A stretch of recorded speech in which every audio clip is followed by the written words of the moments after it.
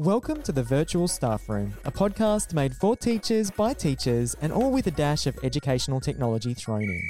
My name is Joachim Cohen, and today, like every day, I am joined by two rather awesome members of a Technology for Learning team, Linda Lazenby and Yvette Pashoglian. Welcome, team! Hey guys!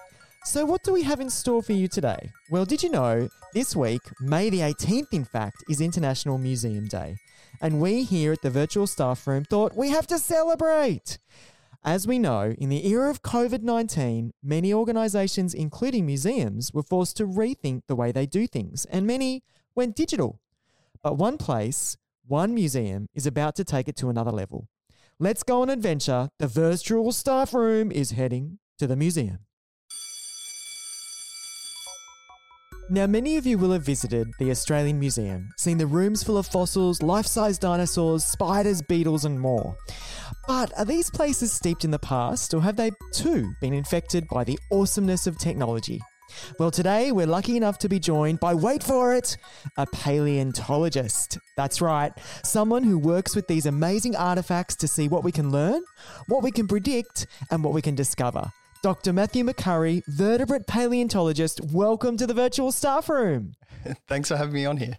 Now, Dr. Matthew, you had all of our listeners on the edge of the seats at the mention of paleontologist.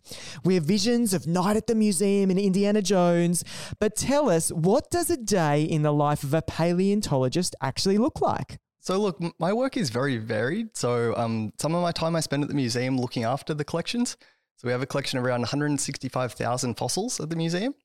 It's my job to organise it and to look after the specimens, but also to go out and collect new ones. So I spend a lot of time in the field on digs, trying to find fossils and bring them back to the museum for the collection. Now, I have visions of you as a paleontologist out kind of digging away, and I'm keen to know how technology's played a part in changing the work of you and your colleagues. So look, a lot of the work that we do in the field is still quite old school. So we spend a lot of time walking around with hammers and chisels and looking at different types of rocks and looking to find the fossils. I guess some ways that we've used technology recently are to map sites. So it's now common for us to take a drone into the field to map the deposits that we're finding fossils in. That allows us to kind of pinpoint exactly where on the ground each thing has come from. And then I guess the other way that we use technology is when we get those fossils back to the museum. So we often CT scan things to look inside them to find out as much as we can about the artifacts. Can I just ask a question there? Like when you take a drone up and you're taking this 360-degree footage, does it then map back a amazing virtual map that you can then go and figure out where the best places to go and search actually are? Yeah, definitely. So I was just looking at one earlier today, and we're all working in the field and the drone's kind of mapping away as we're digging things out of the ground. And you can zoom in and actually see the tools in everyone's hands, which is pretty amazing. Well, can you tell us some of the places that some of the sites you're working on at the moment? So a lot of my sites are in New South Wales. So I work a lot out near Golgong in central New South Wales. Then occasionally all throughout Australia and the world. So I've excavated fossils from the cradle of humankind in South Africa, and also various sites throughout the USA as well. Matt, has this always been part of your plan to become a paleontologist, or was it a bit different? What's your career pathway been? So look, I don't think I was a really dinosaur-obsessed kid, but I've always been interested in nature. And I think the point where I really decided I was going to be a paleontologist was actually at university. So I started taking classes in biology and geology, and I met some really passionate people, and they're some of the people that kind of convinced me to go down the path of becoming a paleontologist. Oh, wow. I can totally hear the passion in your voice. And I'm sure that teachers have got students out there who are really keen to explore a career as a paleontologist or an archaeologist. I know I did when I was at school. What are the types of skills that are really important, and how could these students start to develop their passion? Yeah, so I think there's a really wide range of skills that you need to be a paleontologist. So you need good analytical skills. You need to be able to work with numbers and write papers about kind of the different things that you find. So there's kind of a lot of work in actually just developing those numerical and written language skills. Very cool. I mean, it sounds a bit STEMmy too. So if you're actually doing a lot of numerical work using drones to create maps, those STEM skills, they infiltrate everything, don't they? Absolutely. And I think for me, the museums of today are sure different to museums in years gone by. Are there new ways in which students and teachers can visit and engage with the museum? Yeah, so I mean, there's a wide variety of ways that people can engage with the museum now. So we're gradually more and more releasing digital content. And so we've actually been producing this situ video where people can take a 3D tour of the museum. So that's a really exciting opportunity for people to come and look throughout our collections and see the different exhibitions without needing to be there on site. Don't be shy, Matt. We know you're taking a starring role in this behind-the-scenes tour. Can you give us a little bit more info on how people can go behind the scenes and how students and teachers can really get immersed in the museum? So this video allows people to explore the museum, to kind of check out different things throughout the spaces. And so you can kind of navigate around and click on links to follow to 2D videos where myself and our invertebrate paleontologist at the museum kind of take you through all of the different objects and different things that we learn from the objects at the museum. Is anyone else, I confess, vertebrate versus invertebrate paleontologist? Can you tell us, what's the difference? Yeah, so there are two major fields of paleontology. So I'm a vertebrate paleontologist, and that means that I specialize on animals with backbones. So things like dinosaurs or fossil mammals, so saber-toothed cats would be a type of vertebrate. But then Patrick Smith, our invertebrate paleontologist, he focuses on other animals. So his specialty area is trilobites. So trilobites are these prehistoric creatures that kind of crawled around on the ocean floor. He describes them a bit as like deep sea cockroaches that went extinct. Yeah, you can have those guys. Yeah. So in terms of the virtual tour is one element for the museum's digital cabinet and what's coming up next. What else do you have in store to create this digital museum? Yeah, so we're gradually kind of releasing blogs and information on our website, and we've got staff at the museum 3D scanning objects as well. So using handheld structured light scanners to capture not just the shape of the fossils in our collection, but also the colour on their surfaces as well. And that allows both the public to come and view objects in 3D, but also other scientists from around the world to study these objects without having to fly to Australia. So, Matt, what kind of vertebrates do you study? So I study a wide range of vertebrates, but I guess one of my specialty areas, or one of the animal groups that I study the most, are fossil whales. So I'm really interested in excavating kind of skeletons of these fossil whales and understanding their evolutionary history. And what have some of your findings been?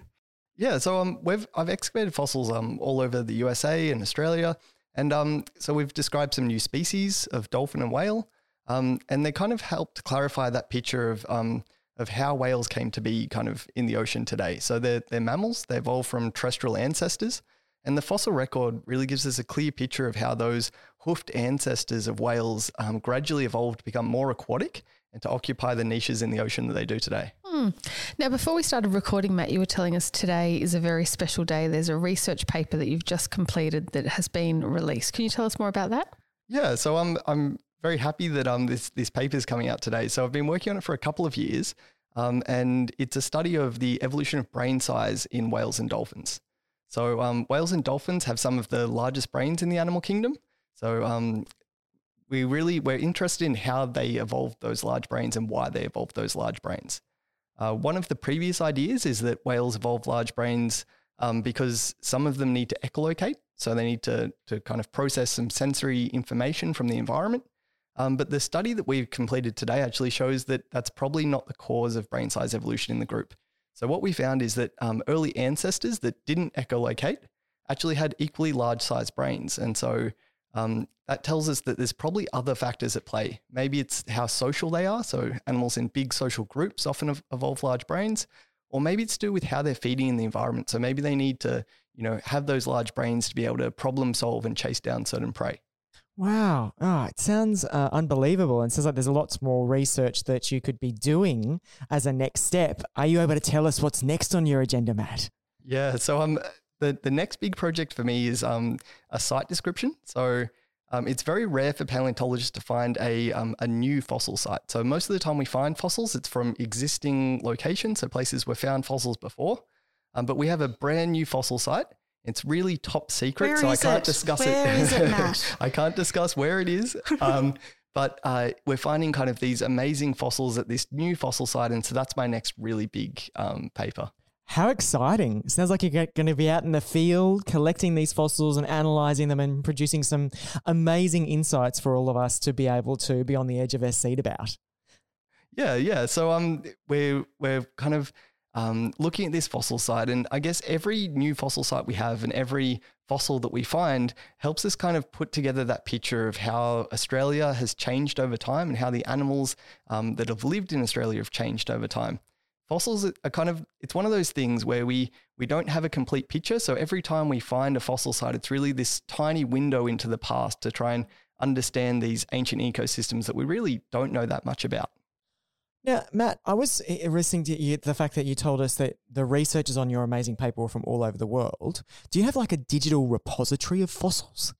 We do. So we have the collection of fossils, like the physical collection of fossils at the museum, but we're also gradually developing an online digital repository. So we CT scan these fossils, we 3D scan them, and they provide this catalogue of all the things that we've found online. Do you think that's what kids will be looking at in the future? Look, I think the real specimens, so the ones that you see in person, are never going to go away and they're always going to be important. But I think these digital copies of them really give us an opportunity to do a lot more. So it allows people to study more things. It allows people who would otherwise not get to study them to be able to see them. So I think it's great for kind of increasing the value of the collections.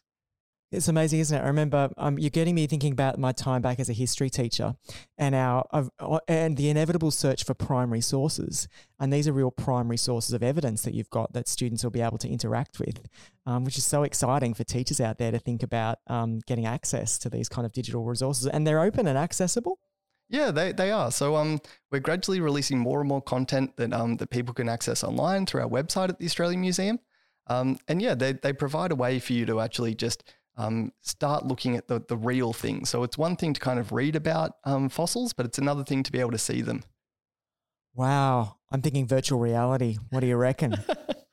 Being able to touch and play. But look, we don't know. I think we might have an idea of what you're going to do for our next question, Matt, because every single guest that comes onto our podcast has to answer this question. It's called Rocket Ship Robots.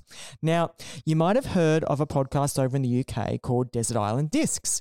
And what they do is ask every single guest to choose the CD, the disc that they would take with them to a desert island. But we're a technology podcast, so we're going to outer space in our robot. What piece of technology would you take with you? So look, it would probably be something to go exploring. So I've always been passionate and always enjoyed going and finding new things. So I think it would be something like a drone. I don't know if a drone would work in space, but maybe something that I could fly around to other planets and kind of get to check stuff out that we've never seen before. Fascinating. No one has said drone yet. I just love that. That has been the best rocket ship robots ever. Yeah, that was really good. Look, thank you so much, Matthew. You have really opened our eyes to how much of a historical role that a paleontologist has to play and how it's been supercharged with the advent of technology, that's for sure. So I hope everyone out there goes and visits the Australian Museum online. Thank you so much, Dr. Matthew. Thank you. Now, we're going to chat to someone who's normally behind the scenes in our podcast. It's our podcast producer, Jacob Druce, because he was pivotal in developing this virtual museum experience, the collaboration with the Australian Museum. Now, Linda, I think you've got some questions to ask Jacob. Well, I'm just keen to know, Jacob, can you tell us a little bit about the technology that you used to develop the experience for the museum? I can, Linda, and thanks for having me, guys. It's good to be on this side, something different. So the main kind of technology we used for this experience was Situ. So that's an online server-based editing software for basically 360-degree footage. The other kind of big bit of kit we used as well was something I've deemed the Death Star. It's actually the Insta Pro. So essentially, it's a camera. You got 5 lenses on there, and it will take individual photos. You stitch all those photos and putting it very quickly and simply for you guys, it'll make it like a globe. You kind of get a full 360 top-down view. And then once you get those images, you can chuck them into Situ and away you go. Jacob, you're making professional resources for teachers and students with the museum. Is this something that they could be doing themselves in school? It actually is that, and that's kind of where it all came from, essentially, which is what's really exciting. So part of the work that Linda does with STEM.T4L is they have these amazing kits.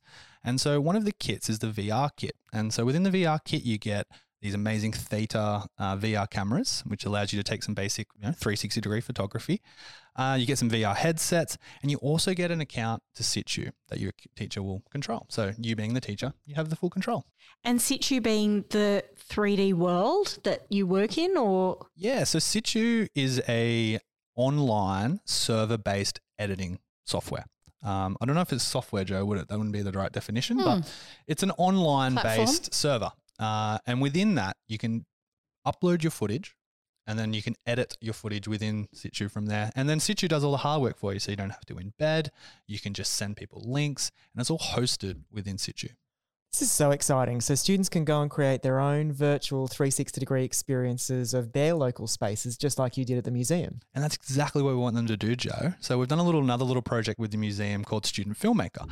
And so what we're trying to do is really trying to promote the kids to get out there and review their museums and review other issues of kind of like cultural significance and community around them, and use these amazing new technologies to express a story in a new, exciting way to hopefully hook the kids in. Oh, how exciting. Amazing opportunities. And we'll put all the links to those in the show notes. Thanks, Definitely. Jacob. Thanks for having me, guys. So, Linda and Yvette, are you inspired to be a modern-day Indiana Jones? I don't know if I am, Joe, but I did find it inspiring to have someone like Matt be in a position to talk to students and teachers about what his career looks like, what pathway has he gone down. And I do think that's something that we need to capture much more of. So, I often say you can't be what you can't see, and knowing that that's an option for kids is fantastic. So really exciting, but probably not inspired for me to take on such a role. I think it was great that Matt explained to us some of the skills, as you said, behind what he does and bringing it to life. So even that data analysis, whether it's understanding, where he's digging in to the ground and what he's pulling out, I think it's really brought it home to me, because I think lots of kids think about that kind of career path, but actually understanding that skill set that you do need. And obviously the imagination is just one part of it, because you got to get your trowel, you got to get your little trug and get out there in the field. So I think actually just talking to him was fascinating. So Joe, are you inspired to be a modern day Indiana Jones? Oh, look, I tell you what, I'm really inspired in this amazing technological world where we focus so much on the future. To be glad that people are still looking back at the past to find out what happened and why it happened, and digital technologies is only empowering that process further. So I'm totally walking away inspired. I don't think I've got the patience to be a paleontologist, but I can't wait to read more of what Matt's up to. I was imagining him pulling out a virtual drawer of virtual objects. Was anybody else thinking I got a little that? bit nervous when he said he goes and looks after the fossils, and there is 165,000. I just had, again, that cabinet. Yes. Where do you start looking after them? Yeah. How exciting, though. I think we might have just stumbled upon the next innovation for the Technology for Learning team. What do you think? The virtual museum in a box? Now it's time to explore. Yes, you will all have to check out the show notes and start to engage with the museum's great 3D experience, Toot Sweet. What about other virtual experiences out there? Where else can we visit? What else can we learn from our classroom? And is there a way students could be producers and put their local museum or space on the virtual map? Linda, what have you found? Well, I stumbled across a great incursion for students from the Natural History Museum in the USA, and they have great webinars, Fossil Friday with different paleontologists. So all different sorts of topics that you could zoom into. Hopefully they'll have a recording because of the time difference, which I didn't look into, but we can put it in the notes maybe. But a great opportunity for learning. I'm sure there's recordings available too, Linda. That's for sure. Yeah, how about you, Yvette? Look, I've been really interested in some of the collections at the Macleay Museum, which was at Sydney University, and now it's the Chow Chak Wing Museum.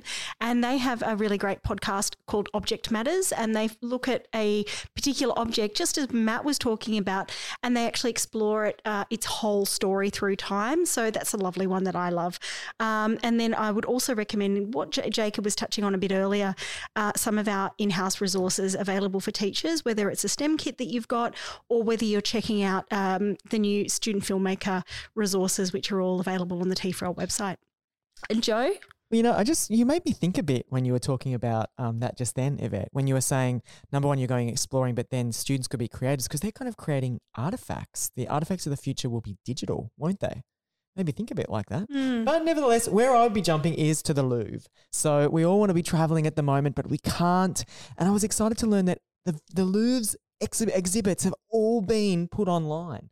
The collections, you can search the entire thing. Have you ever tried to see the Mona Lisa at the Louvre? You cannot see it because there's so many people in the room. Is this the way people are actually going to see her? Oh my gosh, absolutely. There we go. Take a peek and inspire your students.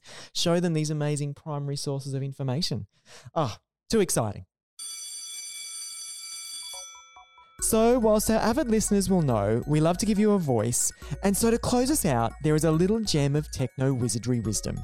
And we are lucky enough to have our very own Jacob Druce, videographer, podcast producer, video producer, and graphic designer, sharing a top tip of techno-wizardry wisdom to get you and your students creating. Hello there, and welcome to my top tech tip for today's episode. And today we're going to be working through some basic microphone techniques to get that audio of yours sounding clean, crisp, and ready for your next project. So the first thing we're going to touch on is positioning. Now, not every microphone's the same, but a general rule that we can use to help us figure this out is to use a shucker. Now, you're not quite sure what a shucker is? Well, I need you to make a fist, pop out a thumb, pop out a pinky, pop that thumb to your lips, and you see where that pinky's sitting? That's where we want our microphone. Now, you might need to tinker with this just a little bit depending on your microphone, but generally, that's a pretty good place to start. So now we've got that sorted. The second thing we want to talk about is consistency. Now, we really want to work on being consistent, and that's consistency between how far away we are from the microphone and also our voice levels. If we start talking too far away from the microphone or we start talking a little bit too close, you can start to hear the difference, can't you? And if we start speaking really loudly and then we're speaking really softly and then, we're not quite sure, or things aren't just sounding as good, are they? So we want to work on our consistency, work on our distance from the microphone, and consistency with our voice levels. So the last thing I want to touch on is about taking your time, about having fun, and about trying to keep it conversational. You don't want to be walking too fast. Don't try to work through everything too quickly. And, you're just kind of figuring out what you're trying to say and you're just rushing. No, we don't want to do that. We just want to take our time. We want to take it easy. We want to have a conversation when we're on the microphone. It makes us sound more natural. It gives us better quality. And then all in all, it gives us a better product. So I hope a couple of those tips help you guys out there in podcast land. And don't forget, jump onto the Student Podcaster for all of this and more tips that you can find to help your students make an amazing podcast. So Yvette and Linda, I never thought museums and tech would be such supreme partners. This podcast has been produced by the masterful Jacob Druce with the assistance and supreme coordination of all the awesome members of the Technology for Learning team. Just a little note, please be aware that all views expressed by the podcast presenters, that's us, are our personal opinions and not representative of the New South Wales Department of Education. Discussions aren't endorsements of third-party products, services or events. And please note that as much as we sound like it, we are not experts in legalese, tech speak or anything in between. We're just passionate people keen to boost technology for learning in the classroom and to help build the skills in your students and for you to solve the problems of tomorrow. Do your due diligence, read further, and if we've got something wrong, let us know. We too are always learning and always improving. Before we go, please make sure you send us through your comments, your word of techno-wizardry wisdom, and your thoughts for new guests and segments. And if you like the podcast, give us a rating so more and more educators find us and be inspired to get a little techie in the classroom. Stay compassionate, stay curious, don't stop thinking outside the box, everyone. Thanks for joining us.